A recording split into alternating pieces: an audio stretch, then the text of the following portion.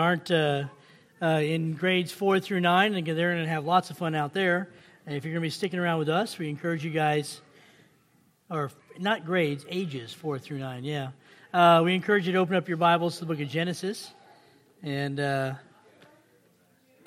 understand they're going to be doing a sound lab or something like that this morning. So Sandy's been preparing for it for a couple weeks now. It's always exciting to see God moving in the lives of our young people as they're heading out. Man, they are noisy, aren't they? For a sound lab, they're really good at giving us a definite proof of just how noisy kids can be. So, but I love it. Noisy kids are good kids, I guess. Can we say that? They're gone? We can say that? Okay.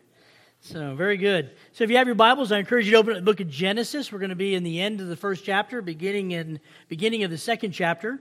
We are going through a series of habits, is the name of the series. It's habits for daily living, rhythms, if you will, for our daily life, as we look at how we can work out our Christianity, our faith in the Lord on a daily, weekly, monthly, and really annual basis, and how we can try to apply some of the principles to allow us to draw closer. So I've titled this sermon, The Rest for the Rest of Us.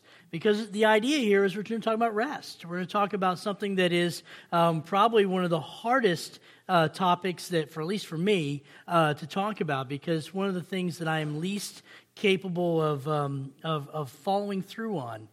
We're dealing with habits and rhythms of our life. And I think this is one of the things, we're talking about spiritual disciplines in our life. This is one of those areas that all of us could work more on. Whether it's the discipline of fasting, whether it's the discipline of worship, which we talked about last week. And I know worship has become an interesting word in the culture, and we often have different imaginations of what that means. And I hear young people say to me, I wish that worship were a little bit faster. I hear older members say, I wish that worship was a little slower and more in touch with the roots. But the truth of the matter is, we're all come forward together to worship, right? And the final thing I want to say on that is something that Ravi Zacharias says, and that is that worship is and should be the central focus of every child of God's existence. We were created to worship God, right? So whether we worship with a fast-paced song or whether we worship with a more thoughtful refrain from an ancient time, doesn't matter. It's the idea that we are coming into the presence of God to do what we've been created to do, which is to worship Him. So when we're looking at the discipline of worship, that's the way it should be. Now we're going to roll into the discipline of rest, which is something that is incredibly difficult for us to do. And when we start looking at this, I know some of us are sitting here and say, well, how does this apply to our lives? We'll get to that. But the thing you guys need to understand is the majority of these messages are really geared towards those of us that have already accepted Christ as our Savior and are seeking to draw closer to Him. Disciplines and these spiritual disciplines that we have aren't something that we use to gain salvation. Rather, they are some things that allow us to draw closer and find a better or more different way to express our love and respect towards God. It's a way for us to be able to demonstrate that love as we draw closer to Him. And it allows us to be in the particular spot to be ready for the transformation of God's power in us and through us. A lot of times, we get moving in our lives and we get busy so much, we don't always realize that God's just waiting to be able to invest more in us, but we get going so fast, and busyness and activity can often be the bane of our Christian life, because we get so busy that we oftentimes forget to even let people know that we are who we are, children of a living God. You see, the truth of the matter is, we as human beings in the Western world, especially the United States, we have an unhealthy, dysfunctional, and inappropriate relationship to work. We oftentimes peg status to overachievement. Many of us admire workaholics. In fact, I have no doubt that in the course of your fellowshipping, especially if you were shaking the hand of somebody you haven't seen in a while, that their first, when you say, hey, how you doing? How's your week been? Almost the first thing out of the mouth is, oh, it's been unbelievably busy. Oh, I've had an incredible this last 2 weeks. Oh, I've been doing this, this, and this. It's amazing to me how that's like almost the first thing that comes out of our mouth. And it doesn't matter whether we're retired or not, because I know some of the retired saints that we have here, and you guys are busier than some of the folks that go and work a 9-to-5 job. It's incredible how busy you guys are, how we are, how I am. And we oftentimes allow that to take over our existence, to the point where if you're a workaholic, it's almost like you're up here. And that's kind of a downside.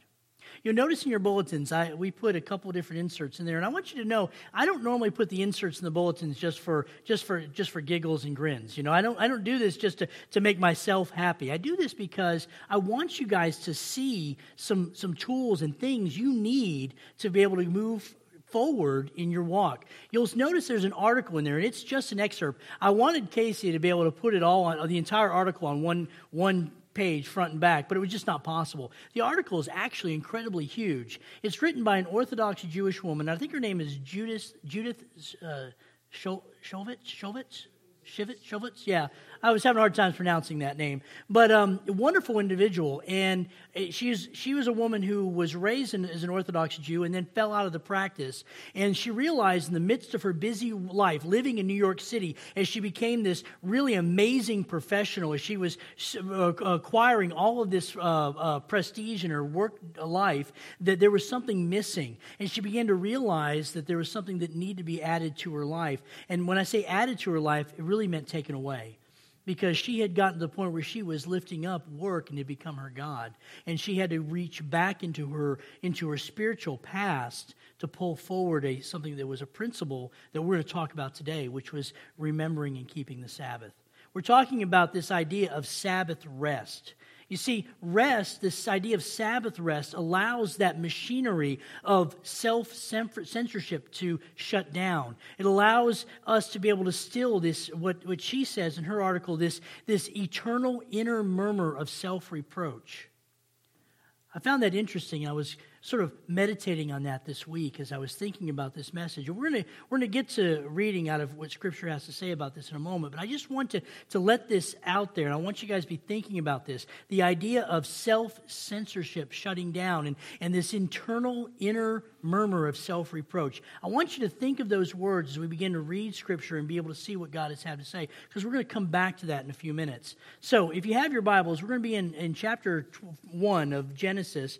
We're going to start off in verse 26 as we begin to just sort of lay out the groundwork. This is like well into the midst of the sixth day of creation. And God said, let us make man in our own image, according to our likeness, and let them rule over the fish and the sea, and over the birds of the sky, and over the cattle, and over the earth, and over every creeping thing that creeps in the earth. And God created man in his own image. In the image of God, he created him. Male and female, he created them. He blessed them, and God said to them, be fruitful and multiply, and fill the earth, and subdue it, and rule over the fish of the sea, and over the birds of the sky, and over every living thing that moves on the earth.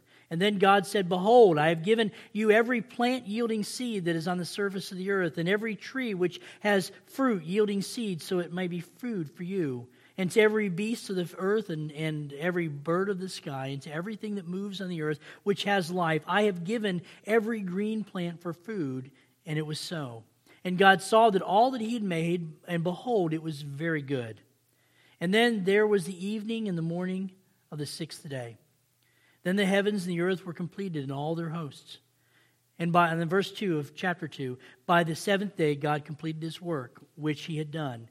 And he rested on the seventh day from all of his work which he had done. And God blessed the seventh day and sanctified it, because in it he rested from all his work which God had created and had made. Now I'm going to stop there, and we're going to come back to that, but I just want to sort of lay some groundwork so you can begin to see what was happening here. You see in verse 26 that God was coming together, and we can have a very long and lengthy discussion on the discussion that God had with himself, with the Trinity there. It says, let us make man in God's image. And the beautiful phrases there, it's a small little verse, but yet packs such an important punch in the idea of what it means to be created in his image. You look in verse 27, we see the idea of image of God being drawn forward, the idea of make and create there. You see that God is using two different words. The word for make is asa, the word for create is bara, and it rhymes in the Hebrew. In fact, you'll notice throughout this entire passage that although we read it in the English and it sounds kind of unique, but in the Hebrew it's actually it's a poetry. It's a musical song that can be sung if you do it in the right way. And God is obviously giving us the song of creation as He lays out how He brought everything into being. You notice that there is a difference between create and make.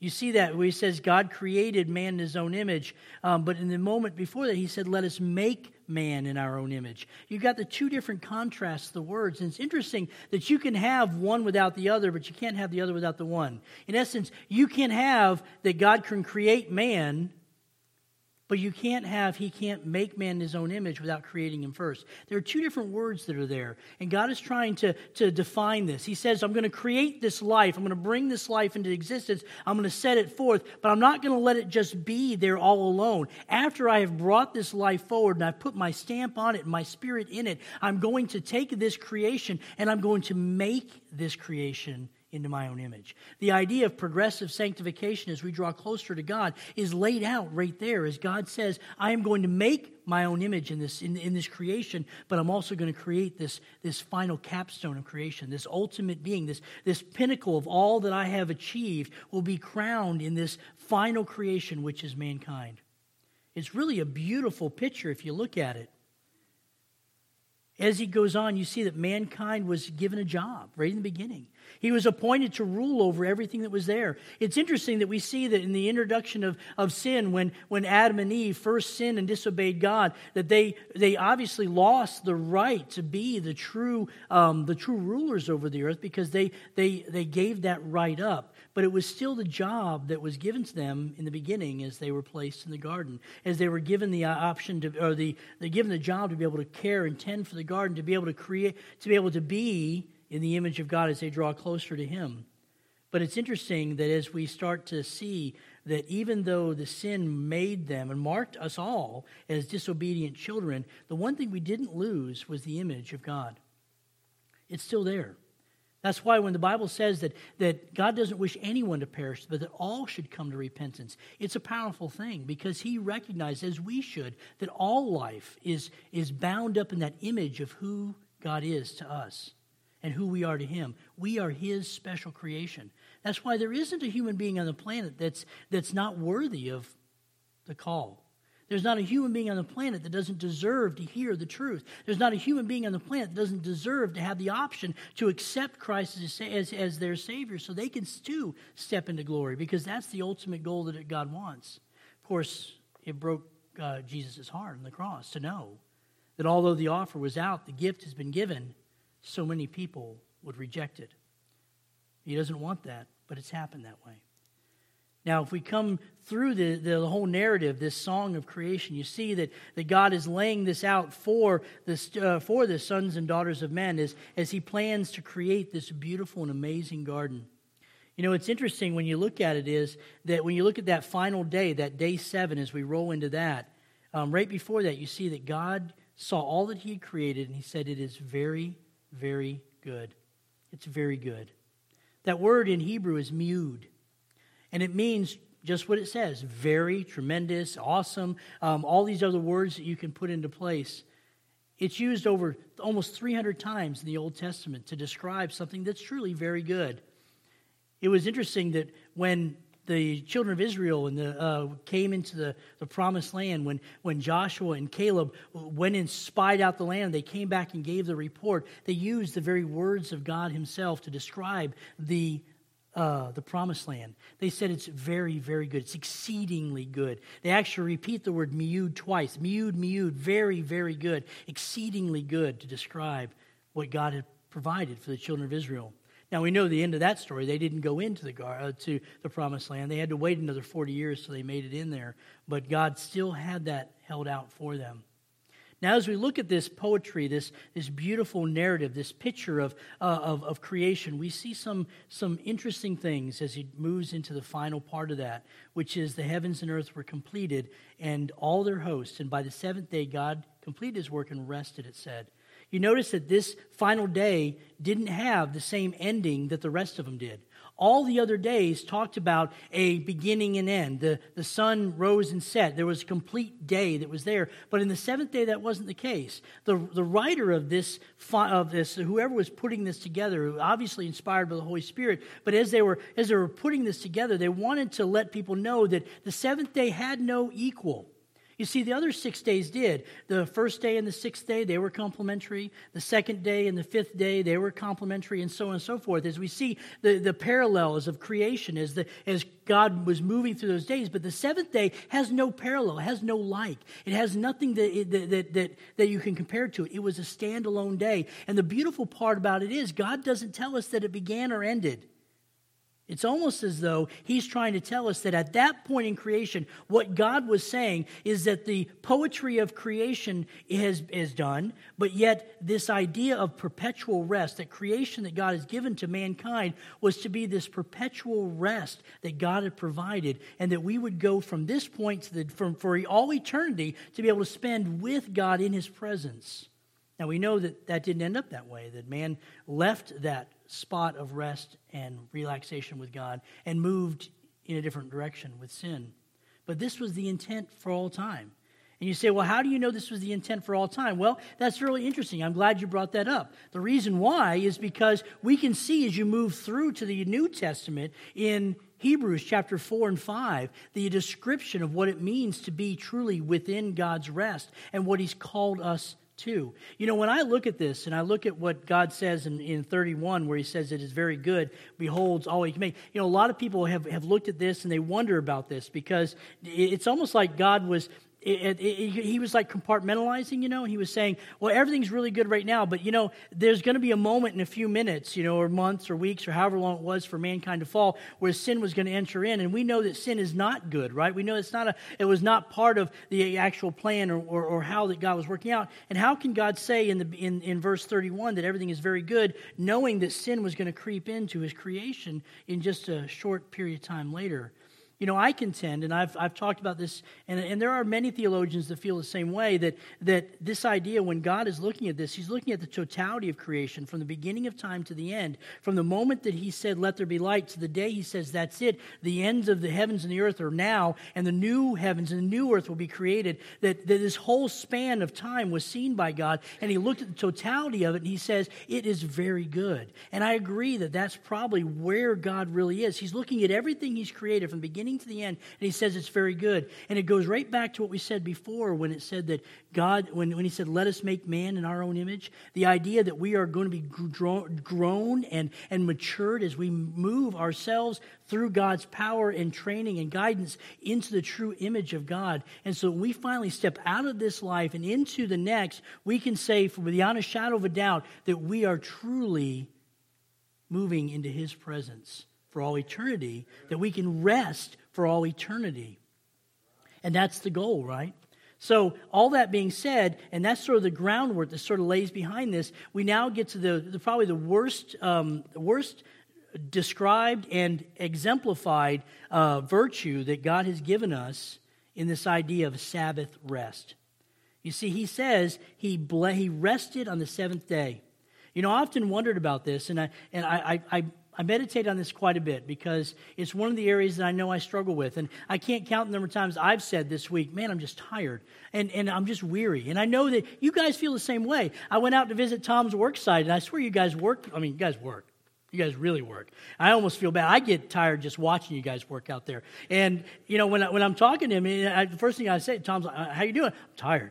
You know, I know you're tired. You're working 6, 7, 8, 9, 10 days a week. You know, you guys are really going hard. And I understand trying to get work done before winter. And that seems to be the way it is up here in Alaska. You know, we're rush to get done. And then we hope that we can sit down and rest during the wintertime. That doesn't happen.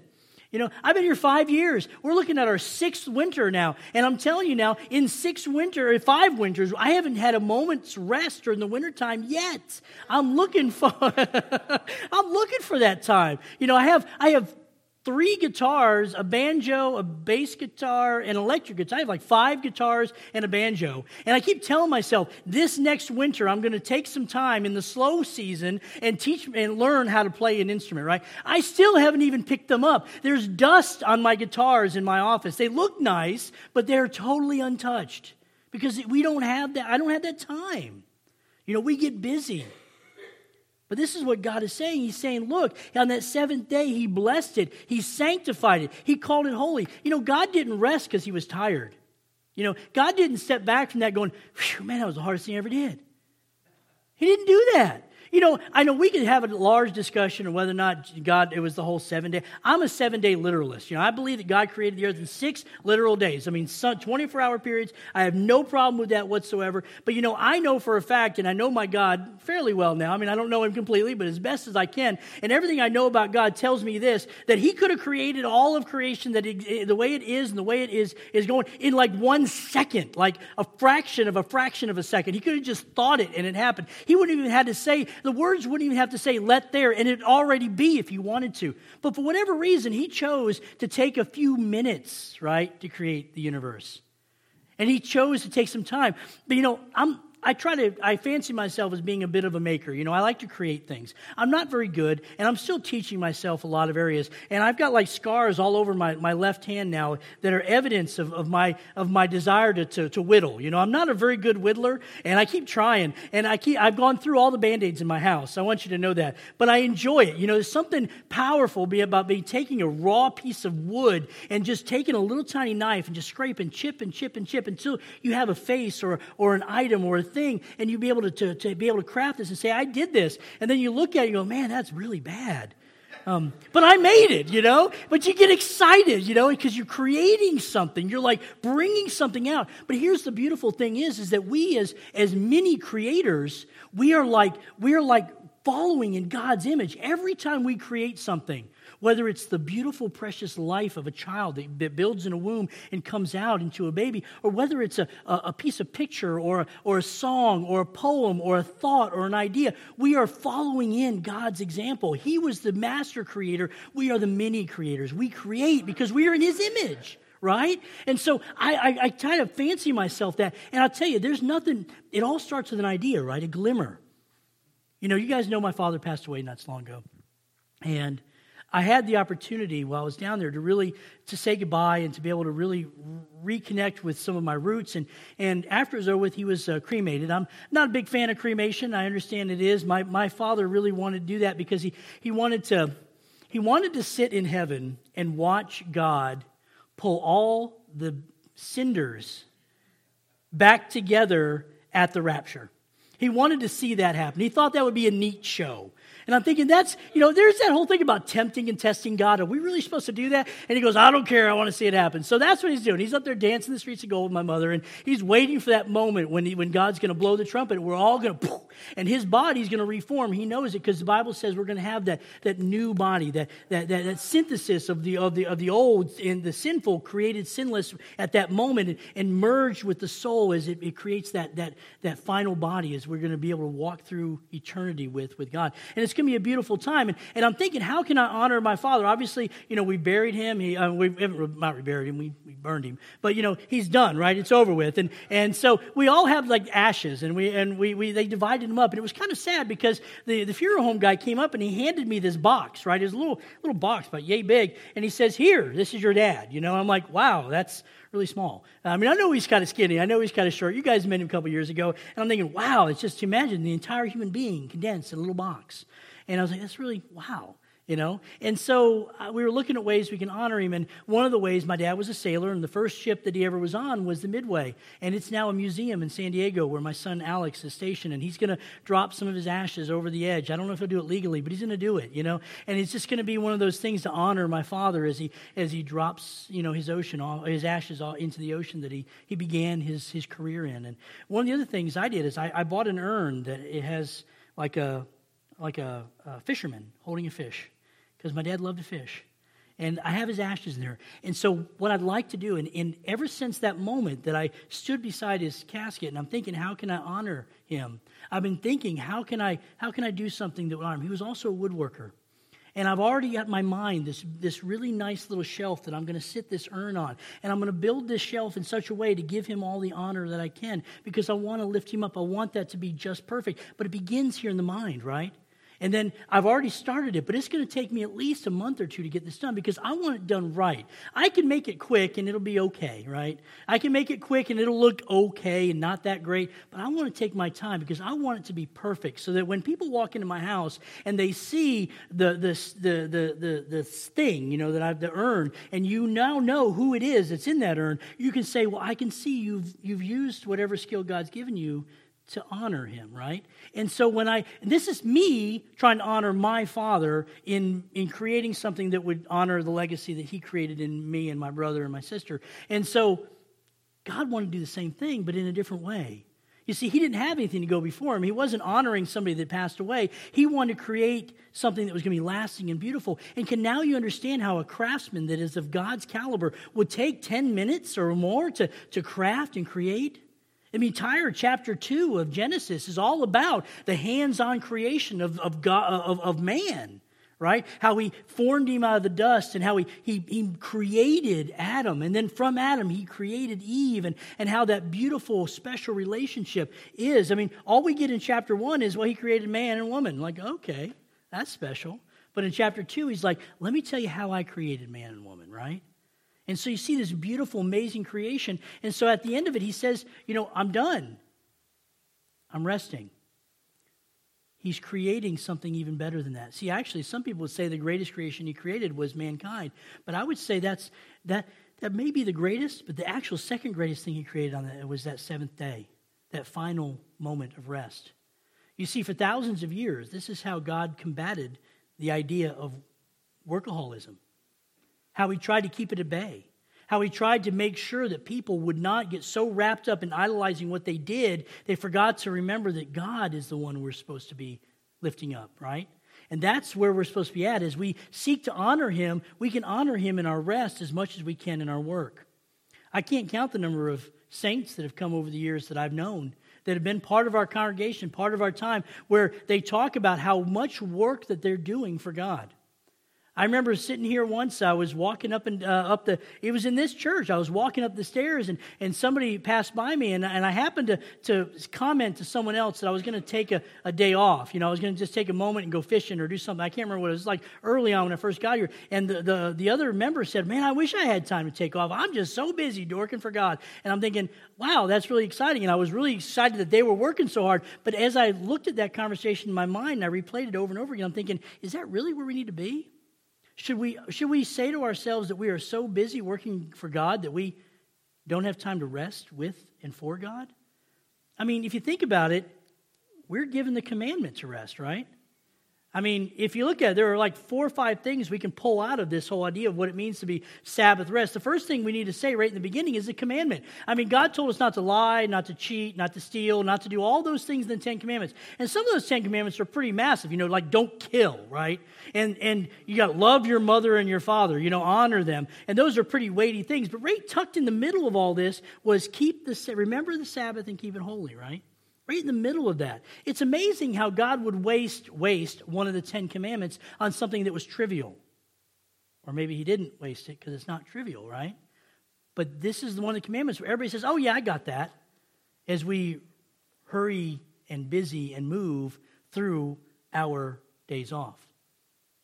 See, the reality is that, when you start looking at what days off means, a lot of people make the mistake of thinking that taking a day off of work means that you're resting.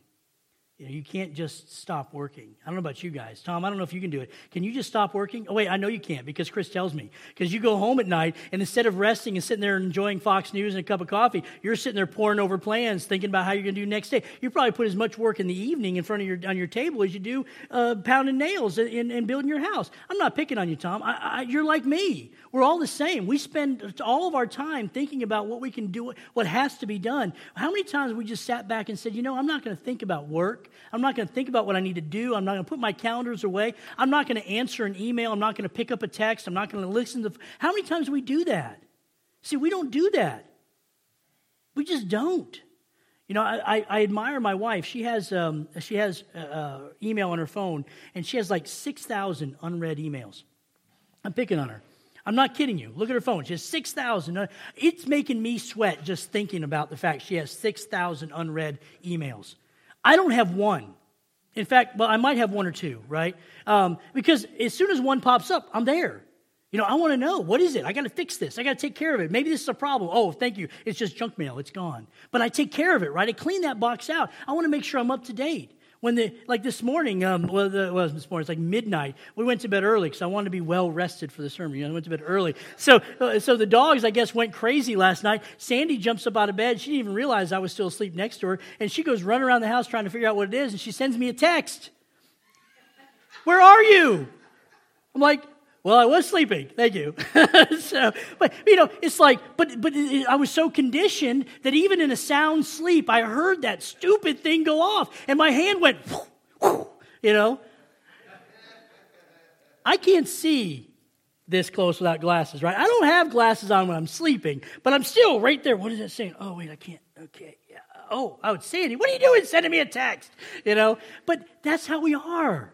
We're so ingrained in that. We can't get away from work. And the sad part is now we've come to an age technologically where we can actually work everywhere, anywhere. We're not bound by anything. Everyone's like, hey, that's great. But this is a curse, guys. Right. It is. It's not a good thing. You know, it used to be that if you were out fishing on the boat, you couldn't get a call. It used to be if you're out in the woods and hanging out with your friends or playing ball with your kid on the field, you were out of connection. Somebody would have to leave a message with someone who happened to answer a phone that you might be connected to at your house. We still have on our wall, even though we don't even have a landline in the parsonage anymore, we have on our wall next to where the landline used to be a little placard that says, when you answer the phone, be polite, because we have kids, you know, be polite, say yes ma'am, no sir, and write down the name and the telephone, the time, and the message. You know, we have that all right there. The truth is, we all have answering machines now, right? We all have ways to connect people on instant notice, and it's so bad that when we don't get reconnected back, we get angry. But the thing is about this whole connection, this whole concept of working, is that we are moving away from the commandment to rest. The other thing you need to remember is this is a holy thing. The Bible says that He sanctified, He made it holy. He set it apart, and we should too. He blessed that day, and there is a beautifulness in that blessing. He said that in that blessing, that it's the fullness of that day. It's the day that's set aside to refresh and renew and to reconnect. It also makes us remember the creation. Remember that God rested. Remember the time before sin and shame invaded our universe. Remember a time when it was not good, or was good, and forget the time that it wasn't good. And it also allows us to anticipate that new creation, that moment where God's going to say, it's done. He ends it, and He creates the new heavens and the new earth. And so this is what we do when we take a moment to rest. You also have to remember that it's a gift, right? God is giving this blessing to us. It's not a curse. It's not something that's an obstacle. I mean, honestly, if you think that your days off, that your time of rest is an obstacle that gets in the way of your work, you know you've got a problem, and it's not good. Too many of us are like that. It teaches us that in our hearts, that everything that comes to us and flows to us, it comes from God. And there are some dangers in this, you know, and some things you got to be careful. And, you know, we should never look at work as an obstacle. We should never take busyness as a source of pride. Even though we love to tell people how busy we are, we mentioned that before. Boasting about how overworked we are is almost like a national pastime, and it's wrong. I tell you, the world will keep spinning even if our fingers aren't involved in the spinning. The universe will get by just fine without us. I know we've got several of our guys who are at that point in their life where they're thinking about actually putting in the paperwork and retiring. And, you know, one of the things that may be holding you back is the fact you wonder how this place is going to get along without you. You know, the truth of the matter is, it may not get along perfect, but it'll get along. It will. My dad once told me He said, because I was really worried. This is back when I was managing these restaurants, and I was having a hard time separating myself, so I was working 7 days a week trying to keep this thing running because we wanted that bottom line to go. My dad brought a bucket of water out, and he set the bucket of water in front of me. He says, Dad, Al, I want you to put your hand in the water, and I want you to pull it out really fast. And I did, and he goes, do it again. And I did, do it again. And I did. And he said, at any time that you pulled your hand out of there, did you leave a hole? I said, no. He said, there you go. It's the same thing with your job. Doesn't matter how fast you try to pull your hand out of there, it's going to go on without you. You're not going to create a hole. There may be a blip, there may be a bump, there may be an irritation, but the truth of the matter is the world will keep spinning without you. Thing is, though, we get guilty. We get guilty when we take time off. We get guilty when we rest, and this is the problem. Remember how I told you that author of that article talks about how the self-censorship shutting down and the idea of stilling that eternal inner murmur of self-reproach. What that literally means is that the enemy is constantly there trying to push us forward, and sometimes he gets us to sin and fall away from God. Other times he tries to get us so busy that we don't want to stop, and this is how he does it. He tells you you're not good enough. You haven't done enough. There's still more that can be accomplished, that your worth is in what you produce. You're only valuable if you're making something useful to other people. You're only loved when you're useful. That's what the enemy tells you. But the contrast to that is what God says. And we don't listen to that small voice, that still small voice, where it says you are worthy. That echoes the words from the cross when he says, it is finished. When God said, well done. When he says, I love you. He says, I want you to enter into my rest. And then out of that rest you can work because you are mine. And here's the most amazing things in this. If you really look at the pattern of how things is, God created man and woman on the sixth day.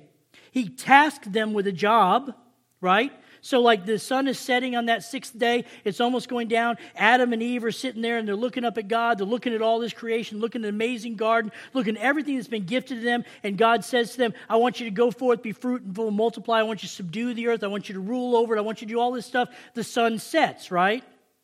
Okay, so the end of the evening of the first day was done. It was good. We know that. And then he rolls into the seventh day. So it's amazing how God created man. He tasked him with a job, and then he said, now rest. Right? That's not how we do it. It's not how we do it at all. Now, we wake up in the morning, and the first thought is, what do we have to do today, right? It's always, where's my calendar? Where's my what? I've got to make sure that I'm doing my... No. God created man, he gave him a job, and then he said, rest. And then he said, out of my restedness, you are going to work. Right? That's the way it's supposed to be. Today's Sunday. Today is the first day of the week, and I know we're going to have I know some of you want to have a discussion about what a Sabbath really means. I'm just going to say this, and you guys have your own opinions. You're allowed to be wrong. It's not a big deal. But there's only one day in the entire week that God has sanctified and said it's holy. There's only one day that he's put his signature on, and he said, this is my day. I want you to make this my day. And it's not Sunday, just so you know that. The one day is Saturday. It's never going to change. I can't make that. And you don't want me to change God's word. And you say, well, what about making a Sabbath on my own day? You know, however you define that is your business. But I'm going to tell you right now, the Bible says that the Sabbath is Saturday, period. So when you come to work on Sunday, we come to work on Sunday. We come to work on Sunday. This is not a Sabbath day. It's not a rest day.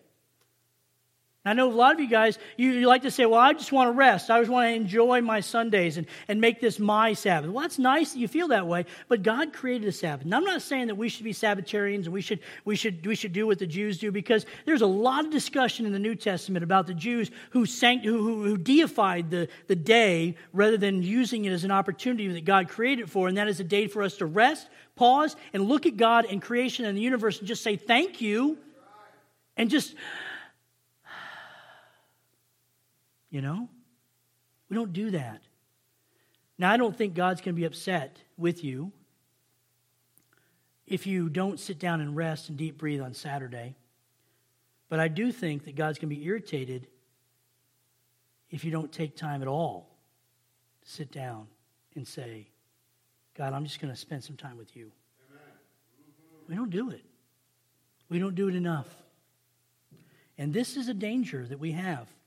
The practice of rest, making it a rhythm in our week, is a time where we intentionally seek to put joy in our life. We should delight and seek out opportunities to delight ourselves with our families and friends. We ought to have a Sabbath feast or feasts. And we should have them often, like, hey, once a week.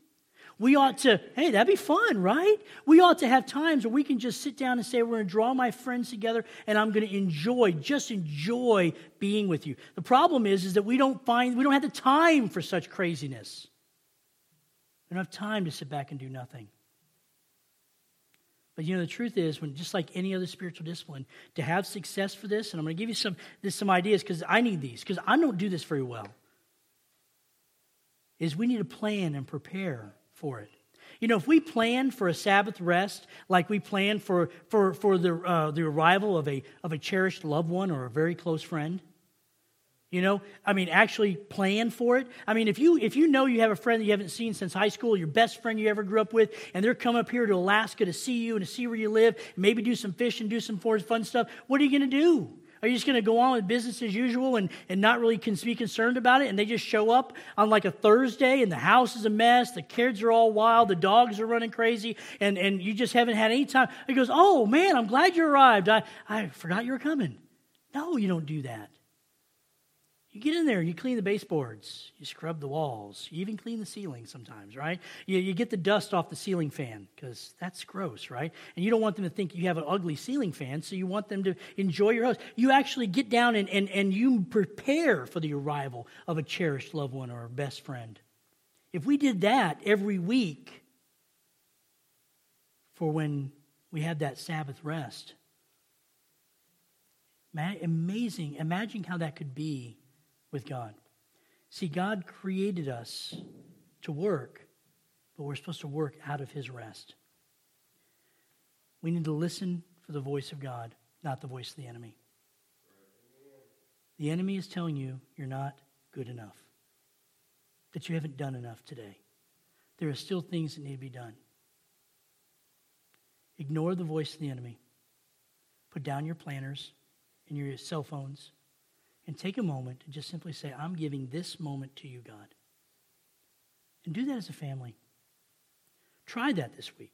Try that next week. Try that. Give God, hey, let's do something really radical here. Give God 8 weeks. You say, oh, Pastor, that's a lot.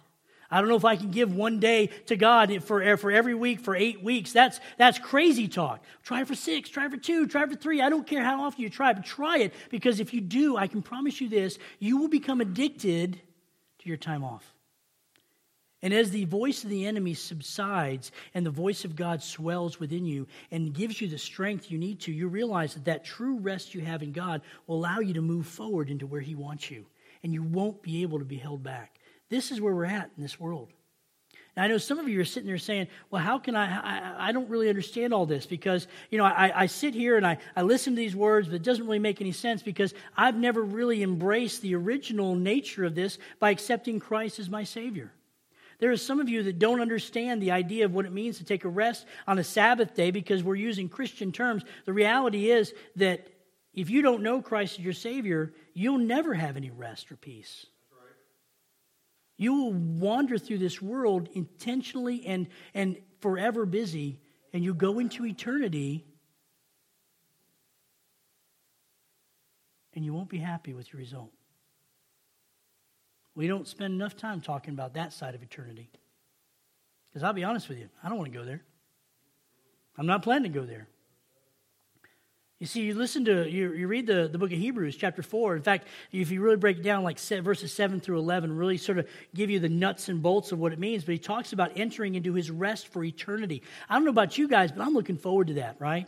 The day that I can spend forever resting in who Christ is, to be able to walk into heaven and to hear those words, well done, my good and faithful service, welcome and enter into my rest.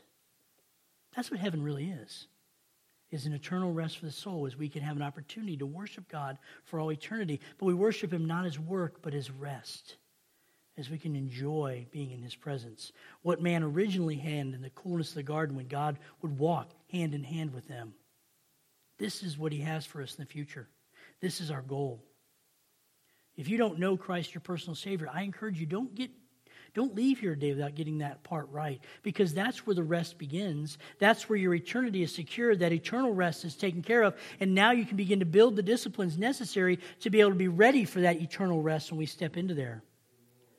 Now, I know that many of you that have sat through a lot of my sermons, you know that I'm coming to the end of my message. I am. We're getting ready to close down in this. And this is going to be a different morning. We're going to have a few minutes at the end we're going to take to honor God as we take a moment to breathe deeply, and we're going to remember the sacrifice He made on the cross through our Lord's Supper. And we're going to talk about the breaking of bread and the breaking of the body. We're talking about the blood that was represented in the cup that Christ handed out in that Last Supper as we begin to look at the new covenant that He created with man through His own shedding of His blood. And we're going to honor Him through that process. And already some of us are tapping our heels, looking at our clock, checking our phones. I don't know about you guys, I've gotten like 6 different messages since I've been sitting here, and I use my phone as a clock, so it pops up, and it keeps wanting to tell me the score of the latest football game, and I want to know, but I don't want to know. But I want to know, right? Because it's there, and it's so available. But, put down the phone, put it aside. Forget the fact you got crock-pot food cooking. Know that this moment right now is between you and God. After we're done with the Lord's Supper, I'm going to ask Brother Phil and his entourage now, to come up. And they're going to lead us as we close out the service. But they're not just going to lead us in a few songs. They're going to lead us to sing. Well, we're going to invite you to come to the altar and get it finished, get it settled. And say, God, I'm sorry for not honoring you in my life, in keeping a Sabbath for you, and resting, and allowing you to speak to me, recharge me, renew me, and prepare me for the work ahead rather than just work hard now. And it's also going to be a place you can come if you've never accepted Christ your Savior, where you can actually bow your head before a holy God and bow your will and say, God, not my will, but yours be done. I will accept you as my Savior. I am a sinner, and I can't save myself. The altar is the place to come. It's up to you. It's in your hands. We're not a church that believes in a closed communion. We don't believe that this is only just for the actual members of the church that have signed the paperwork and given it to Brother Bill in the back. We believe in an open communion, and you decide whether or not you feel worthy to take it. But let me tell you something. Taking of this bread and this juice may not mean anything to you guys, but it means a whole lot to me. Paul warns of people that take it the wrong way. If you don't know Christ as your Savior, if you've never bowed your head before, if you've never been baptized, followed in believer's baptism, then you need to ask yourself, should I take this? Because Paul says if you don't take this correctly, it could be the last act you do on this planet. It can be kind of scary. When Bill and Steve and I were putting these speakers up, we put them up pretty solid. But they are hanging by a single pipe, right? And we thought, man, that'd be an interesting sermon illustration, right? If, boom, boom, squish. And we're like, oh my goodness, that would be horrible. Now I'm saying that, everybody's going to give it wide berth now, right? But I don't care if you get wide berth as long as you come up. But the thing is, you have to ask yourself, we don't know how long we have, right? We don't know when our last breath is. I can tell you this, that many people in the old days, when Paul was preaching and teaching, when they took the communion the wrong way, and God said, that I'm not doing this. You're either going to honor the Lord's Supper, you're going to honor this time of communion with me, or you're not. And if you're not, I'm going to end you. God created the universe. He can end us if He wants to. It's His job. It's His creation. And He may end us, 20, 30 years from now from cancer or something else, or He may just do it right now because we decide to take it in a sinful way. So I'm going to close this time with prayer. And I'm going to ask you during this time of prayer, when I'm speaking, that you ask God to reveal to you if there's anything that might inhibit you from taking freely the communion this morning, this time of the Lord's Supper, as we commune with Him. And if there is, ask Him to forgive you. Get it out of the way. And when the plate is passed, feel free to take it. If you still don't feel worthy, don't take it. But see me afterwards. See my brother Bill in the back. We're more than happy to show you in God's Word what it means to be saved, what it means to truly know who He is. Then we'll open the altar and we'll see where the Holy Spirit leads. Let's go ahead and pray. Dear Heavenly Father, we come before You. And we know we're ending our service, and we know that the time is marching on. And we know many of us have lots of things that we need to do today. The agenda's already stacking up. The calendar's calling. Father, I ask that you'll give us an opportunity this week to truly take a break, to be able to truly rest in a way we've never rested before. Father, I ask that you will completely forgive us of our sins that we might have committed this week. The things that would inhibit us from being able to come into your table and to be able to freely partake. Father, I know in a moment we're going to be asking the blessing over the bread and the juice. And we're going to move forward in this time of communion. But Lord, I just ask that you will cleanse us, prepare us. And Father, I just ask, as I always ask, if there's anyone out there that doesn't know you, Father, don't let them leave here today without getting their heart right.